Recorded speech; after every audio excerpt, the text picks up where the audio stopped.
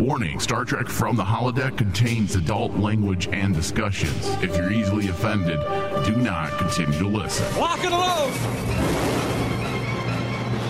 Fire!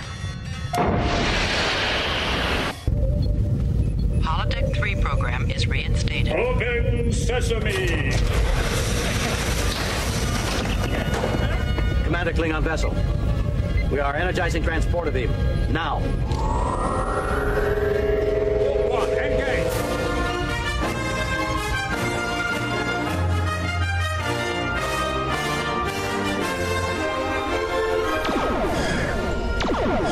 All right, hello, welcome everyone to Star Trek From the Holodeck. I'm your captain, and at the ensign chair, yes, we give the ensigns chairs in this show. We do tell them to shut up, though, like Picard does to Wesley. Pretty much any ensign. Ensign David. Hello, David. Well, you gotta start somewhere. It's better than starting on the lower deck, I guess. Oh, look at you slipping that right on in. All right, so if you want to listen to the live fun all season long, be sure to text RMD 69. That's right, RMD 69 to 5097. I don't have my notes, Dave. That's a great way to start the show. Well, it is a little late. It is a little late for us. It is a lot later than we normally do shows. So I'm flying, at warp 9.9 with no sleep. And I have the Klingon flu. So we'll see how this goes. You truly need like a holodeck suite just to actually take a break. I need the type of suite designed by either Quark or Barclay. Those are the only way. That's the only way to go. You don't want the nude gym that basically we saw in Lower Decks? No. Well, if I could, instead of having all nude males, I would go with hey, you know what? Create Flora's program, all new 7 of 9s. I mean, that'd be. Oh, that'd be nice. That'd be nice. Yeah. All right. So welcome everyone to Star Trek From the Holodeck, courtesy of Rain Man Digital. And you're listening to us live on RM channel 001 via TuneIn. We will be live as much as possible for the next 23 weeks talking Star Trek, as this is the beginning of a 23-week stint of Trek. We have Lower Decks for 10 weeks. Followed by the season 3 premiere of Star Trek Discovery. And David, you and I will be here every step of the way. Yep. No matter what. Well, come on. Are you saying that because it's not going to be a great time? No. Okay. Let's be positive. David. Yeah, positive. Or I'm going to feed you to a tribble. In all seriousness, it's actually an exciting time for Star Trek because you have 23 weeks? 23 weeks. That's awesome. And you have 2 series that are premiering back to back. Yeah. Oh man, we were supposed to have Picard season 2 follow up Discovery. Yeah. Season 3. So we would have had a freaking field day, dude. You imagine that would have been what? That would have been close to 33 weeks. That would have been insane. That would have been probably the most. Yeah, I think that would have been probably the most Star Trek I've ever seen in a very long time. Yeah. Because right. the closest thing that basically probably comparable to it was when Voyager released at the same time as the final season of Star Trek Next Generation. Well, we had We had Next Generation running parallel to Deep Space Nine, and then we had Deep Space Nine running parallel with Voyager. Voyager, that's right. Yeah. All right. So as I said, if you want in on the live fun, text RMD69 to 50597, and you will receive push notifications whenever an RMD show goes live or is about to go live. And you're going to want that during these 23 weeks. We're going to try to stay on a schedule, probably Thursdays, 9 p.m. Pacific Standard. But yes, text RMD69 to 50597. And you will receive those push notifications. We also might be opening up a live call-in channel on Discord soon. I know there's a lot of people with a lot of thoughts when it comes to Trek, and I know Picard just had so much responses when we were talking. And luckily, no one chopped our heads off. Most people agreed with us and agreed with our thoughts on Picard. Yeah. So I am thinking of opening up a specific channel on our Discord soon. If that's something that sounds enticing to you listeners out there, please feel free to drop me a message on our Twitter or our Facebook page. I would love to get some listener involvement on the show. Especially on Star Trek, because Star Trek as a franchise in itself kind of started the whole, like all the fandom is pretty much in unison about talking about Trek. Yeah, it'd be fun. So for today's show, to kick off the 23 weeks of Trek, we are going to be talking about CBS All Access's all new animated comedy series, Star Trek Lower Decks. Yes, we are going to break down and discuss Lower Decks Season 1, Episode 1, titled Second Contact, directed by Barry J. Kelly and written by Michael McMahon. I'm not sure if it's McMahon or McMahon. I think it's McMahon. Yeah, I keep wanting to put that A in there. McMahon. McMahon. Oh man, it is late. It's all right.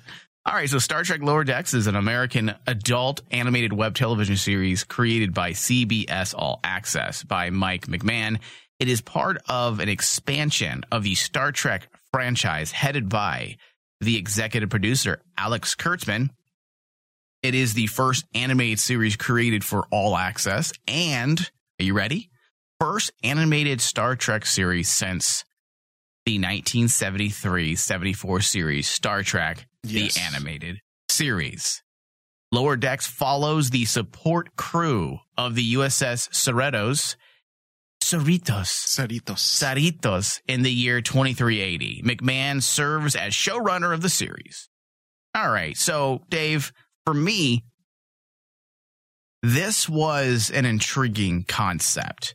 Number one, we haven't had a Trek animation since the 70s. Number one. Exactly. Number two, obviously, I'm a super fan of Trek. We are super fans of Trek. Number three, Mike McMahon was a writer, producer, and former fourth season showrunner for Rick and Morty. Yes. And I'm a big fan of Rick and Morty. Yeah, his work on Rick and Morty was just phenomenal. Well, Rick and Morty is silly, but it's a very intelligent show. Yes. Much of the substance is within the subtext. It's a very smart show. Yeah, it's one of those shows that you have to really, it forces you to pay attention, even though there's all this frenetic chaos happening. Yeah.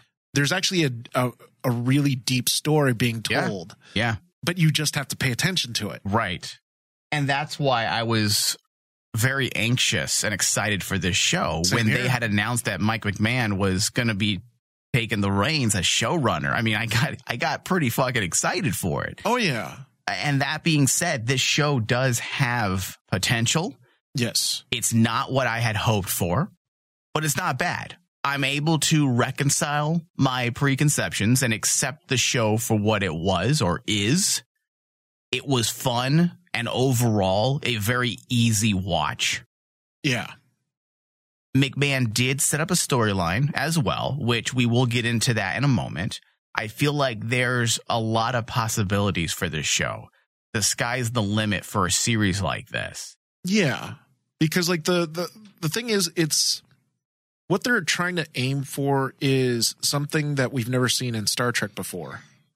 And just like you, I had my expectations pretty high on this series. But if everyone's been listening to our past couple shows, those expectations started tapering because, we started discussing about the fact that do we want to have a Star Trek animation comedy, or do we want a Rick and Morty Star Trek animation comedy? Yeah. And I wasn't expecting Rick and Morty. I mean, even Alex Kurtzman, I believe, said several months back, he actually said, do not expect this to be the same tone as Rick and Morty. Yeah. And just because the showrunner and producer of Rick and Morty, one of the showrunners and one of the writers of Rick and Morty, is taking on, a Star Trek cartoon, I didn't expect it to be like Rick and Morty. Like Rick and Morty. But as is the case with Rick and Morty, it's very deep. It's embedded within the narrative, but it is a very deep show. Yes. There's a lot going on. There's a heart. There's a soul. So I was expecting a little bit of that. And yes, we are episode 1 in. So I'm willing to sit back, relax, and enjoy the show for what it is. And I'm hoping as the show moves forward, it does move into that territory. Dave, what were your initial thoughts in a nutshell? My initial thoughts on it was I like McMahon's style. Mm-hmm. I like his style. Agreed. The really, what really kind of was hit or miss for me is comedy itself. But comedy is a really hard thing to write. The jokes have to land. And if you just throw tons and tons of jokes at the screen, yeah, one's going to hit. But there's more magic when all of a sudden multiple hits happen. Multiple orgasms, yeah, if you will, right, multiple Dave? Orgasms, yes. And like here, I would say that basically I had two multiple orgasms. Oh, two? Or two? Wow, that's two orgasms in this episode. Don't be greedy with your orgasms, Dave. Two is a lot. Two is a lot, and I appreciate that. It's better than no orgasms. Right. Most people do appreciate orgasming. Yeah. Yeah. So, but like, I think that just like what you said, there's something here that they started. Yeah. I think when I initially came in, I should have tapered my expectations and said, I'm not going to get something that's going to just smack a home run. Right. And I was expecting a home run. I agree, Dave. I think that's, again, I don't want to start this off by sounding negative by any means because I enjoyed the show. But when you look at Rick and Morty, first episode in, home run. And then the new show that Mike McMahon also created just 2 months ago, Solar Opposites. Yes. First episode in. Not as good as Rick and Morty, but still a home run in that very first episode. This one had a bit of a rocky start just because I'm not quite sure what they're doing with the show. Exactly. With Rick and Morty, I understood what they were doing with the show from the get-go. With Solar Opposites, I understood what they were doing with the show from the get-go. This one, I'm just not certain what they're attempting to do. Is this a comedy? Is this a legitimate Star Trek series? Is this a parody? Which I hope to God it's not a parody because there's so many Trek parodies out there today done by people that know how to do parody, and it's fantastic. So why have Star Trek develop their own series that's just making fun of itself? I don't know if that's something that any of us really want. Actually produced by the creators of Star Trek themselves or the current producers of Trek themselves. Leave that for better comedians that's their thing. Parody is their thing. Leave it to people like Seth. What's his name? Seth Green for Robot Chicken. Seth Green is the other Seth too.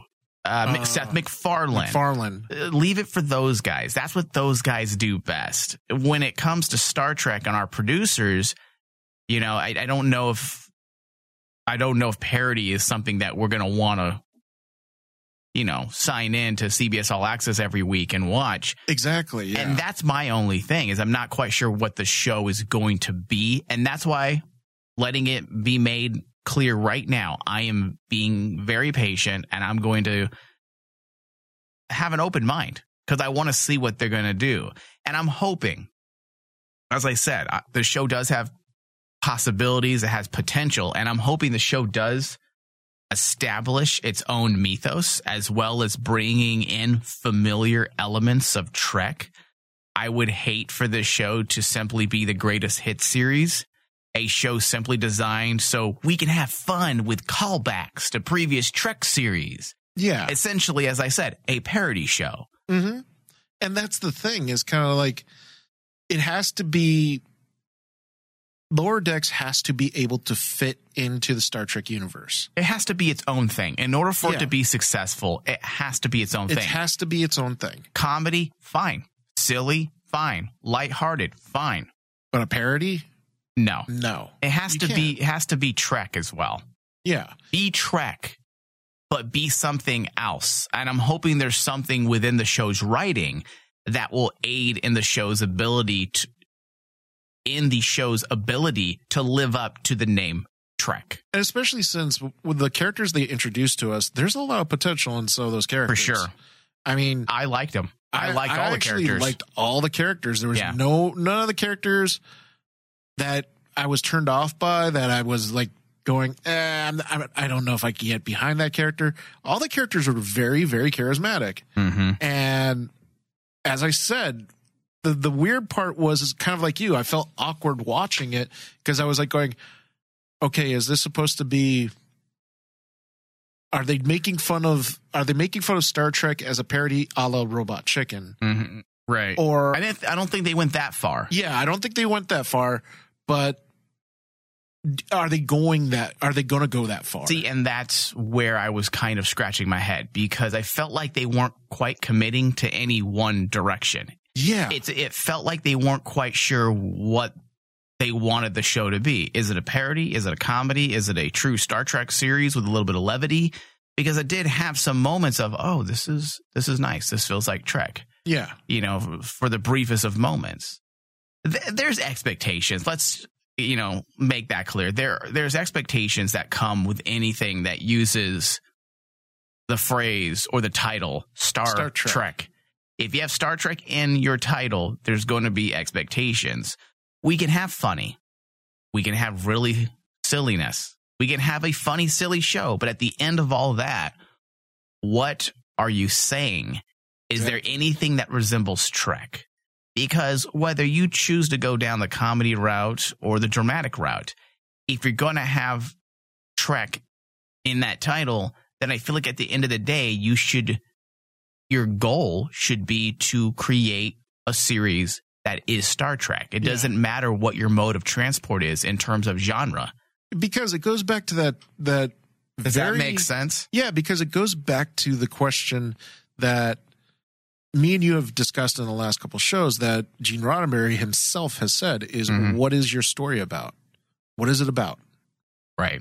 And I kind of can see what the story is about here, because you have these very well done sprinkles of like breadcrumbs around the episode that you go, right, there's something more that's going on around here. Especially when you get to the points of I think it's the captain and the admiral, and you find out the big twist surprise of the episode is one of the characters is tied to the captain. And I don't want to give away spoilers because I do believe that any Trek fan should give this a shot. That would be, that little angle at the end is the hook for me. If they didn't have that last bit at the end, I would have kind of shrugged and said, okay, I get what this is. But by that little bit there, you get the idea that we get a story essentially of a girl who's kind of lost and who's not accepted by her family, and she likes to buck the system. Yeah. I'm hoping it becomes more prevalent as the series progresses. So we'll see.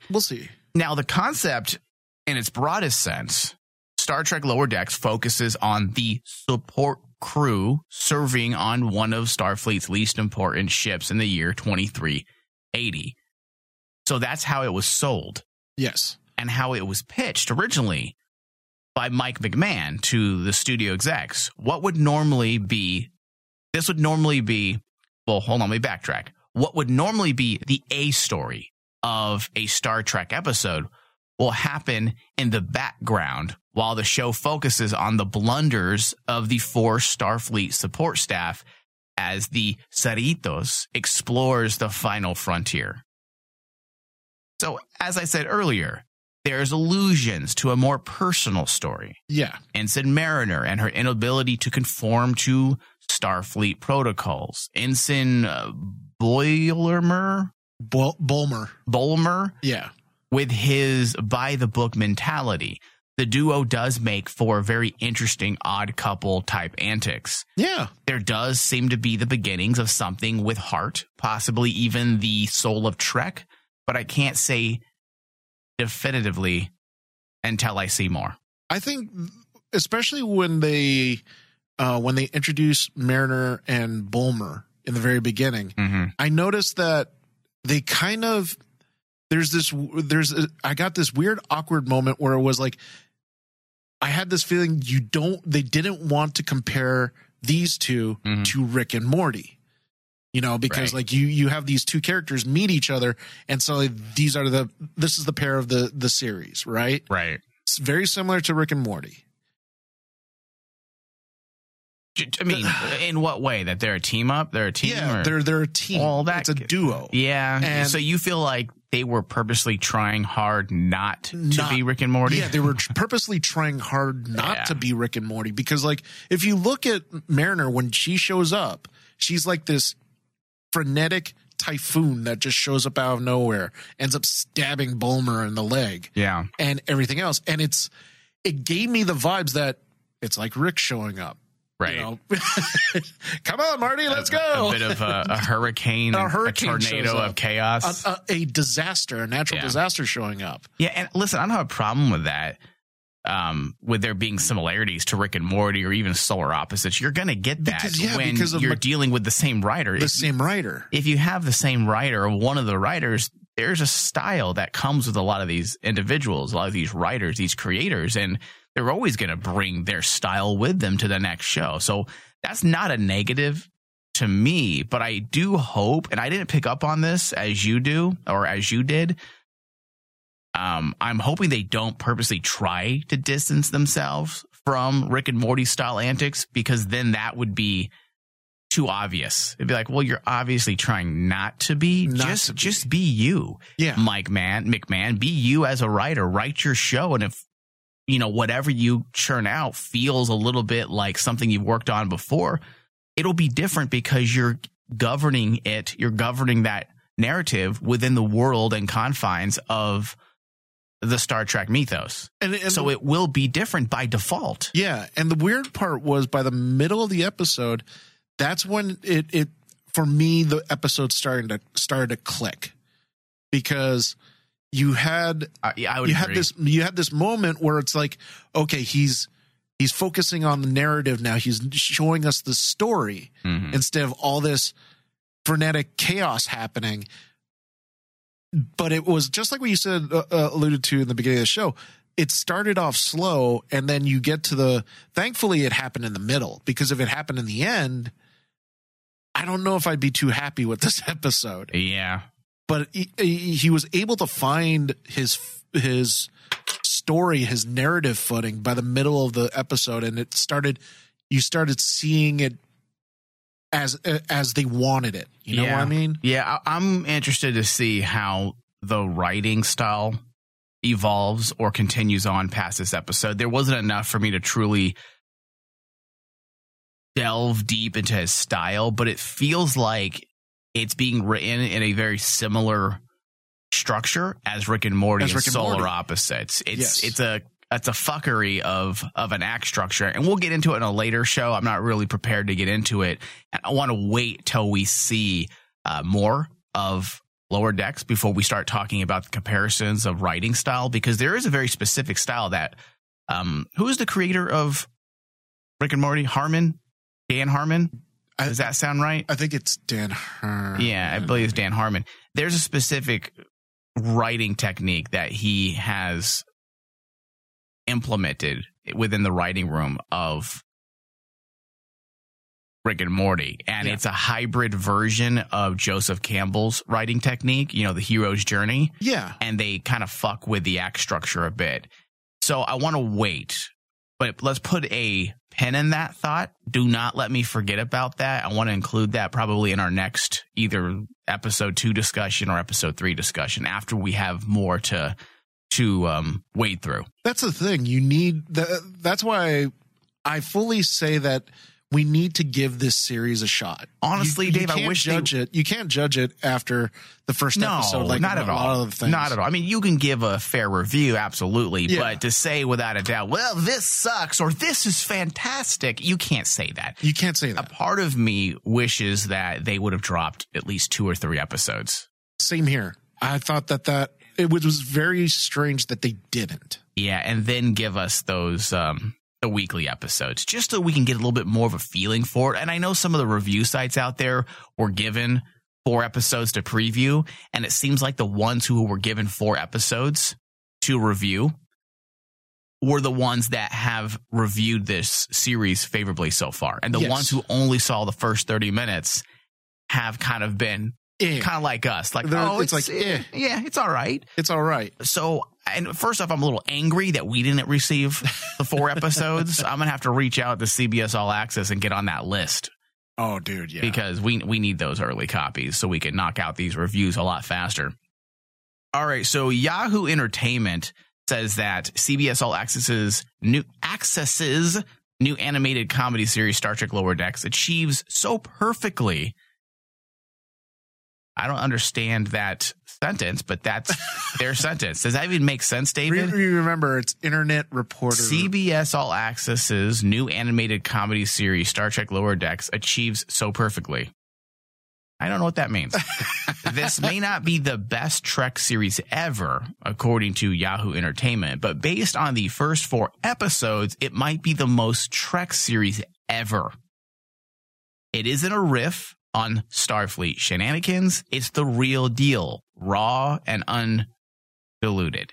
Now, taking that paragraph there, I don't know if he was smoking like marijuana, some weed, some sticky, icky, some of that green, because I don't get that at all. Some of the most Trek series ever. Yeah. Now, the key word here is, or phrase here, first 4 episodes. So I'm wondering if it's just like we have said so far, that it feels like it has potential. We need to see more. So I'm hoping over the course of these next 3 episodes, we start seeing what the writer saw for Yahoo Entertainment, because if it becomes the real deal, raw and undiluted, fucking sign me up, dude. Yeah, because and that's the problem is that's after they've seen 4 episodes. Yeah. And I see a lot of reviews actually today that basically it's 50-50 with a lot of people, because people have only watched episode 1. But I will say, not one person, I've read 15 different sites, not one of those 15 have said it sucked. Yes, I will agree with that. Whereas Picard was it was 50-50. It was 50-50. Oh my God, I love it. Or, oh my God, this sucks. There was no yeah, it's a pretty good show. It's okay. It was amazing. Or it blew. This one seems to be a very similar general consensus that it has potential. It has potential. It's fun. Let's see where it goes. And the comedy, you mentioned this a bit. The comedy was fine. It was the type of humor I had expected. I do agree with your thoughts that it felt like, let's see what sticks. Yeah. And that also could be us, the viewer. Many times with these types of shows, it does take a moment or two, sometimes a couple episodes, to kind of understand the comedy. Yeah, because it's like that with Rick and Morty. Rick and Morty, the comedy, it grows on you. And you have to be in sync with the comedy.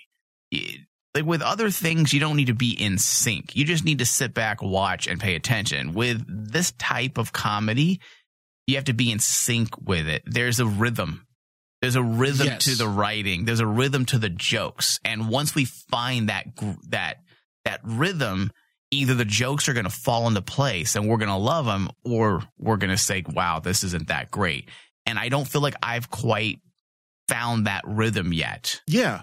And that's what I mean is when I say that the first part of the episode, it seemed like they were throwing things at the wall. They were trying to figure themselves out. And they were trying to figure themselves out. And I get that. Because there were funny moments, absolutely, that I chuckled pretty loud. The heart part where the ensign is pumping the lieutenant's heart. That was messed up. Yeah, and then when they basically become a ship full of zombies, towards the end is when I really got into it. I was like, okay, I like this. This is pretty fucking fun. They are also finding creative ways to go with that mature twist. The fact that there was no blood, but there was like this black ooze coming out of them. They're trying to find ways to keep that mature tone without being gory or graphic. Because both Solar Opposites and Rick and Morty drop F-bombs repeatedly and are graphically disturbing at times. And disturbing. Sometimes there's scenes like, oh my God, I can't believe they did that. That's fucking far out there. And that's the style of McMahon. Is like, if you look at his resume, not only did he do Rick and Morty and Solar Opposites, but he was also part of the team that did Metalocalypse which I've never watched that. oh my God, it is the most awesome, one of the most awesome series that was founded on Adult Swim, and it's about a death metal band, but it is just graphic. Did you like it? Yeah, it was actually really funny. Okay, so out of 4 McMahon shows,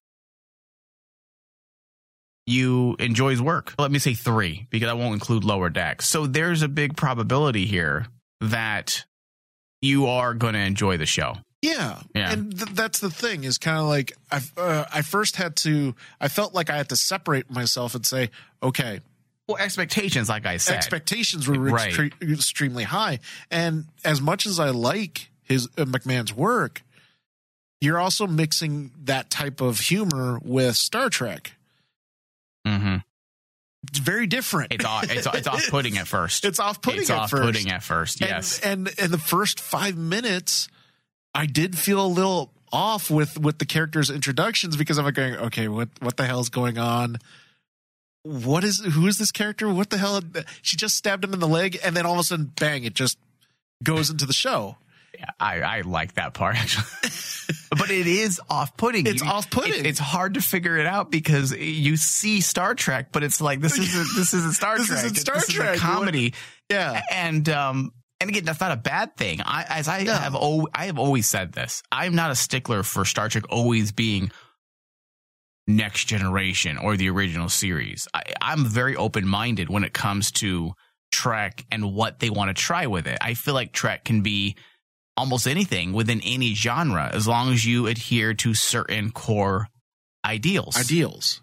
And as long as you adhere to those core principles that Gene Roddenberry has laid out for Star Trek all those many years ago, if you respect him and respect Star Trek, then you can take this franchise into any genre. Into any genre.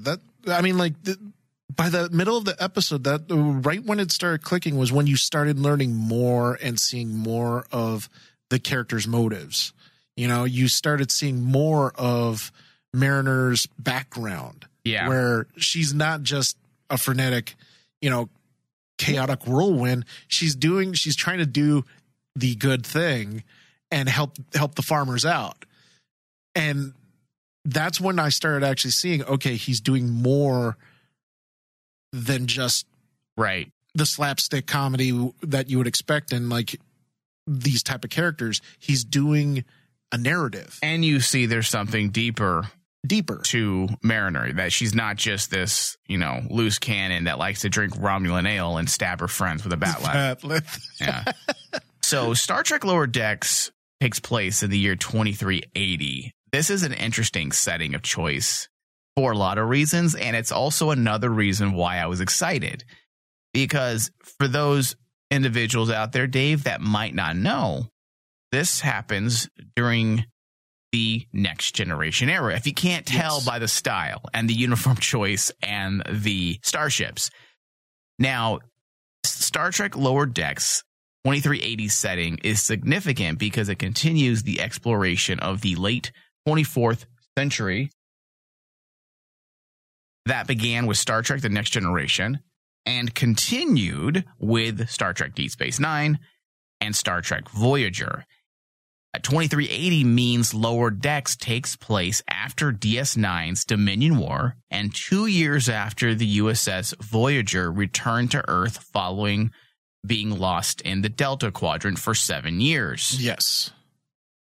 This means Lower Decks happens well after the future Admiral Janeway introduced a pathogen into the Borg Collective. So everything we have known of Star Trek at that time, all the big checkboxes have happened. Yes. We're in an area of Star Trek The Next Generation that we have never been in before. Yeah, we're essentially, we are in the time frame before Picard. Before Picard and after Nemesis as well. This is apparently 1 year after the events of Star Trek Nemesis. So we are right in that area, Dave. Yeah. And that's a fun area. And that's another aspect that got me very excited for this series, because this is a timeline that we can have some fun. with. I'm not against having fun. Okay, Dave, despite my negative Nancy mentality at times, I'm not against having fun. I'm not against callbacks, but let's make sure that our callbacks are simply dressing. That underneath that, there's a story with heart, that there's its own mythos as well. And that's something that I will be a stickler about this entire discussion for the next 9 episodes that we have left.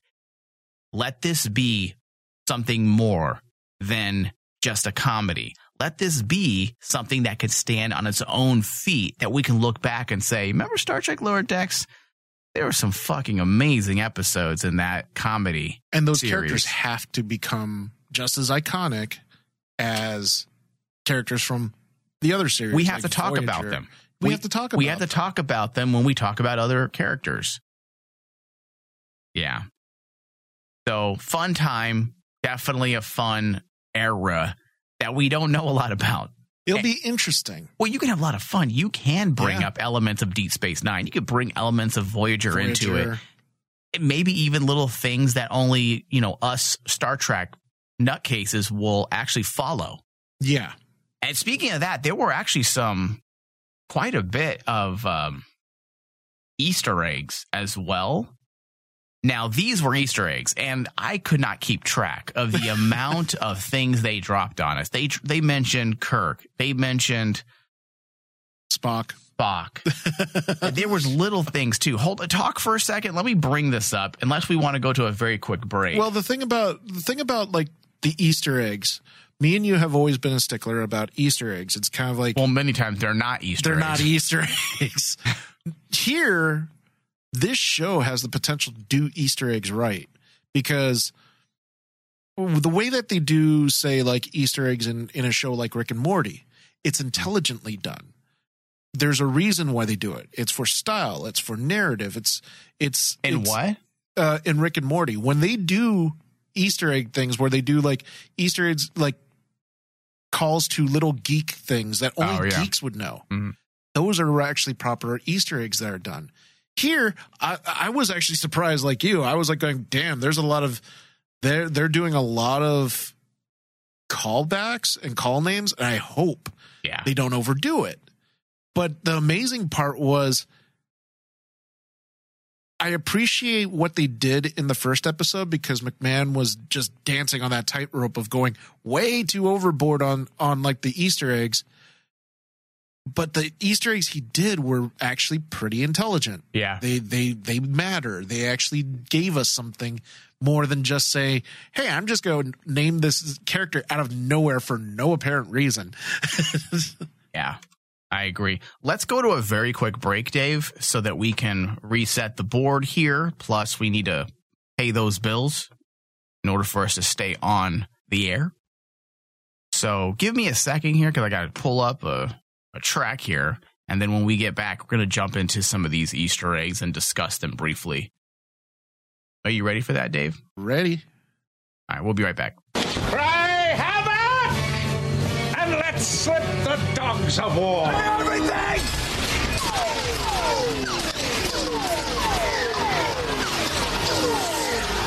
Free stuff is awesome, but free stuff that will spice up your bedroom is even better. Just go to adamandeve.com and select almost any one item for 50% off, and then we'll load on the free stuff. Just enter this very exclusive code, RAINMAN, at checkout, and you'll get 10 tantalizing free gifts, including a sexy item for him, a special toy for her, and a third item you'll both enjoy. And 6 extra special bonus items that are sure to rev your engine, pique your curiosity, and even blow you away. Plus, free shipping! Always sent in discreet packaging.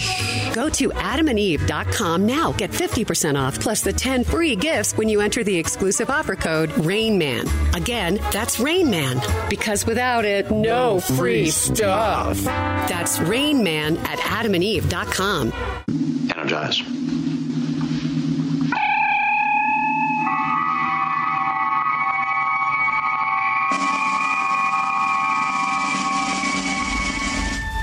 Welcome back, everyone, to Star Trek from the Holodeck. This is the Lower Decks edition of our broadcast, where we're going to be breaking down, discussing for the next 10 weeks, Star Trek Lower Decks, the new CBS All Access Star Trek animated series. Remember, if you want to join in the fun for the next 23 weeks, because we're also going to be jumping right into Star Trek Discovery beginning in October, you want to join in on the discussions and the fun, you can listen to us live every week, Thursday, 9 p.m. Pacific Standard Time. Text RMD69 to 50597, and you will receive push notifications whenever an RMD show is about to go live, including Star Trek from the Holodeck. All right, Dave. We're going to try to stick to that Thursday night thing, right? We can do that? We can do that, you think? Oh, yeah, especially since that's seems to be the hot spot for Star Trek. Yeah. All right. So Star Trek Lower Decks Easter eggs. Number one, I don't really know if this is an Easter egg. Romulan whiskey. Or Romulan ale. I wouldn't really call that a Easter egg because they just flat out mentioned it. Yeah. An Easter egg is usually something in the background, that you don't draw attention to. It's a subtle nod to something. Right. All right. So there was a mention of a Klingon with an eye patch. Something like this. Marina says she got her bat'leth from an old guy with an eye patch. While this could be a random reference, I'm inclined to believe that she was talking about the Klingon General Martok from Deep Space Nine. Yes. That's the one that I was thinking of.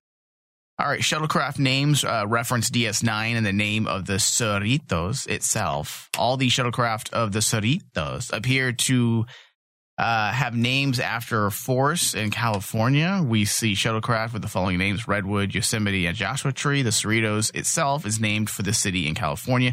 That's a reach. I don't think that's an Easter egg either. That's a bit of a reach. I think it's... Yeah, I should have reviewed this Easter egg list before talking about it, because you know what's going to end up happening, Dave? You're going to get angry. I'm going to get angry because these aren't Easter eggs. 2 crew members are rocking visors. That's an Easter egg. Yes. There was little attention brought to it. We sleep in the hallway. This is related to Star Trek, The Undiscovered Country. We saw several young crew members... Okay. See, no, that I don't consider an Easter egg.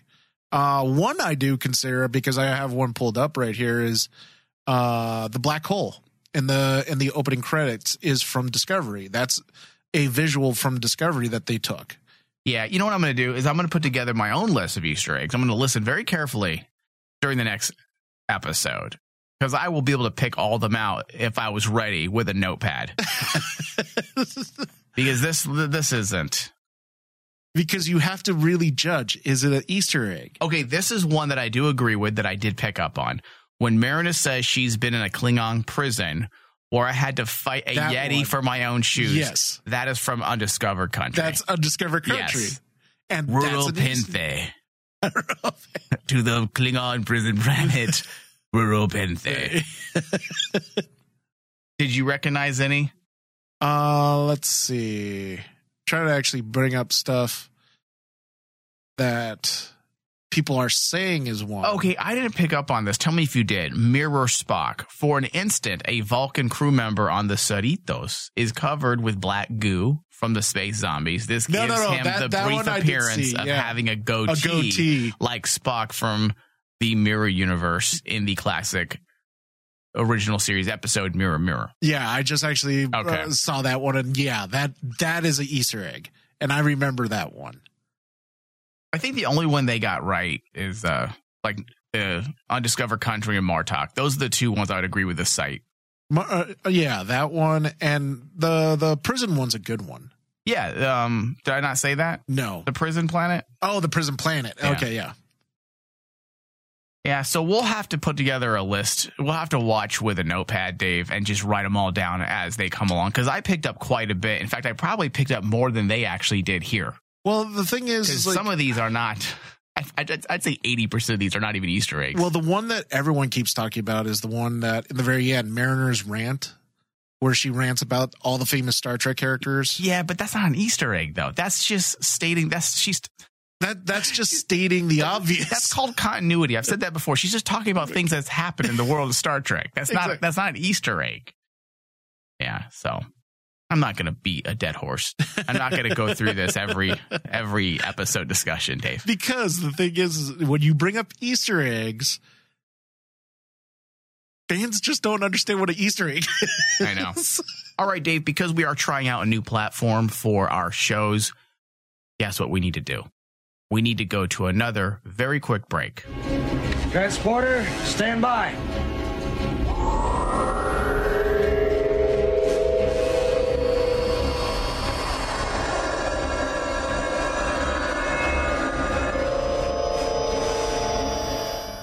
All right, so let's talk briefly. Then we got to close out our discussion with an RMD score. I'm actually really interested to see where your score is because my score might surprise people. Well, hold on. Let's talk about the Trek theme first. Okay. I'm going to be honest with you, Dave. It's my favorite part of the entire thing. Because it feels like an actual old Dude, it feels, Star Trek theme. Yeah, it feels like a cross between Voyager, Deep Space Nine, and TNG. Yeah. It has all the similar sounds. It has the beginning of Deep Space Nine. It has the slow, like dreamlike drift, the lost feeling of Voyager, but it has that definitive Trek vibe of TNG. Yeah. And it's definitely, I was really surprised on how this theme actually does more for the series than, because remember now I like it better than Discovery's theme. I like it more than Discovery's, and I definitely like it more than Picard's. Oh yeah, because I actually I like the Discovery theme. I like the Discovery theme, and I like Lower Decks theme, but I think Lower Decks is much better. Picard's theme, I just don't. It doesn't really feel like anything. It didn't feel like anything. It doesn't feel like Star Trek. It just feels like a regular standard HBO style opening. It was like almost two tones. It felt dialed in. Let's just say that, because you know that's just how Picard was as a whole. And here in Lower Decks, I'm like going. I was pleasantly surprised that they put the effort into putting a competent theme for the show, which I think is really important for a Star Trek show, because every single Star Trek series has been kind of tied to their theme song. You know, when you hear Deep Space Nine's theme song, you know you're going to get a Deep Space Nine story. Yeah. Same thing like with every other series, even down to Enterprise. We make fun of Enterprise's theme because of how cheesy it is, but it works for that series. Yeah. And it kind of gives it that vibe, that theme that you need for that series. Yep. With Lower Decks, I was like going, I love the fact that me and you were on the same page. I got the vibes of Deep Space Nine, but I also heavily got the Voyager thing, which makes sense for this crew. Yeah. Because this crew is obviously really chaotic. They don't know where the hell they're going. So having that kind of like nod to that lost Voyager type thing makes sense for this series. Okay, so I have the theme here. You ready? Yeah.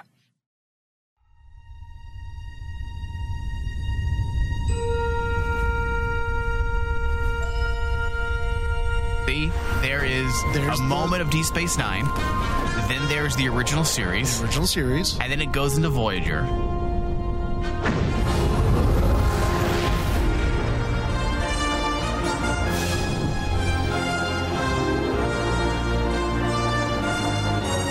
And then we got TNG. Yeah. And then it becomes its own thing. Yeah. I love it. It pays homage to what came before. Yeah, and it works. This is how you establish your series for Star Trek. And the animation's beautiful. Yeah. The characters are pretty standard, but the space Jesus, I can't talk, Dave. I knew it was going to happen at some point in this show.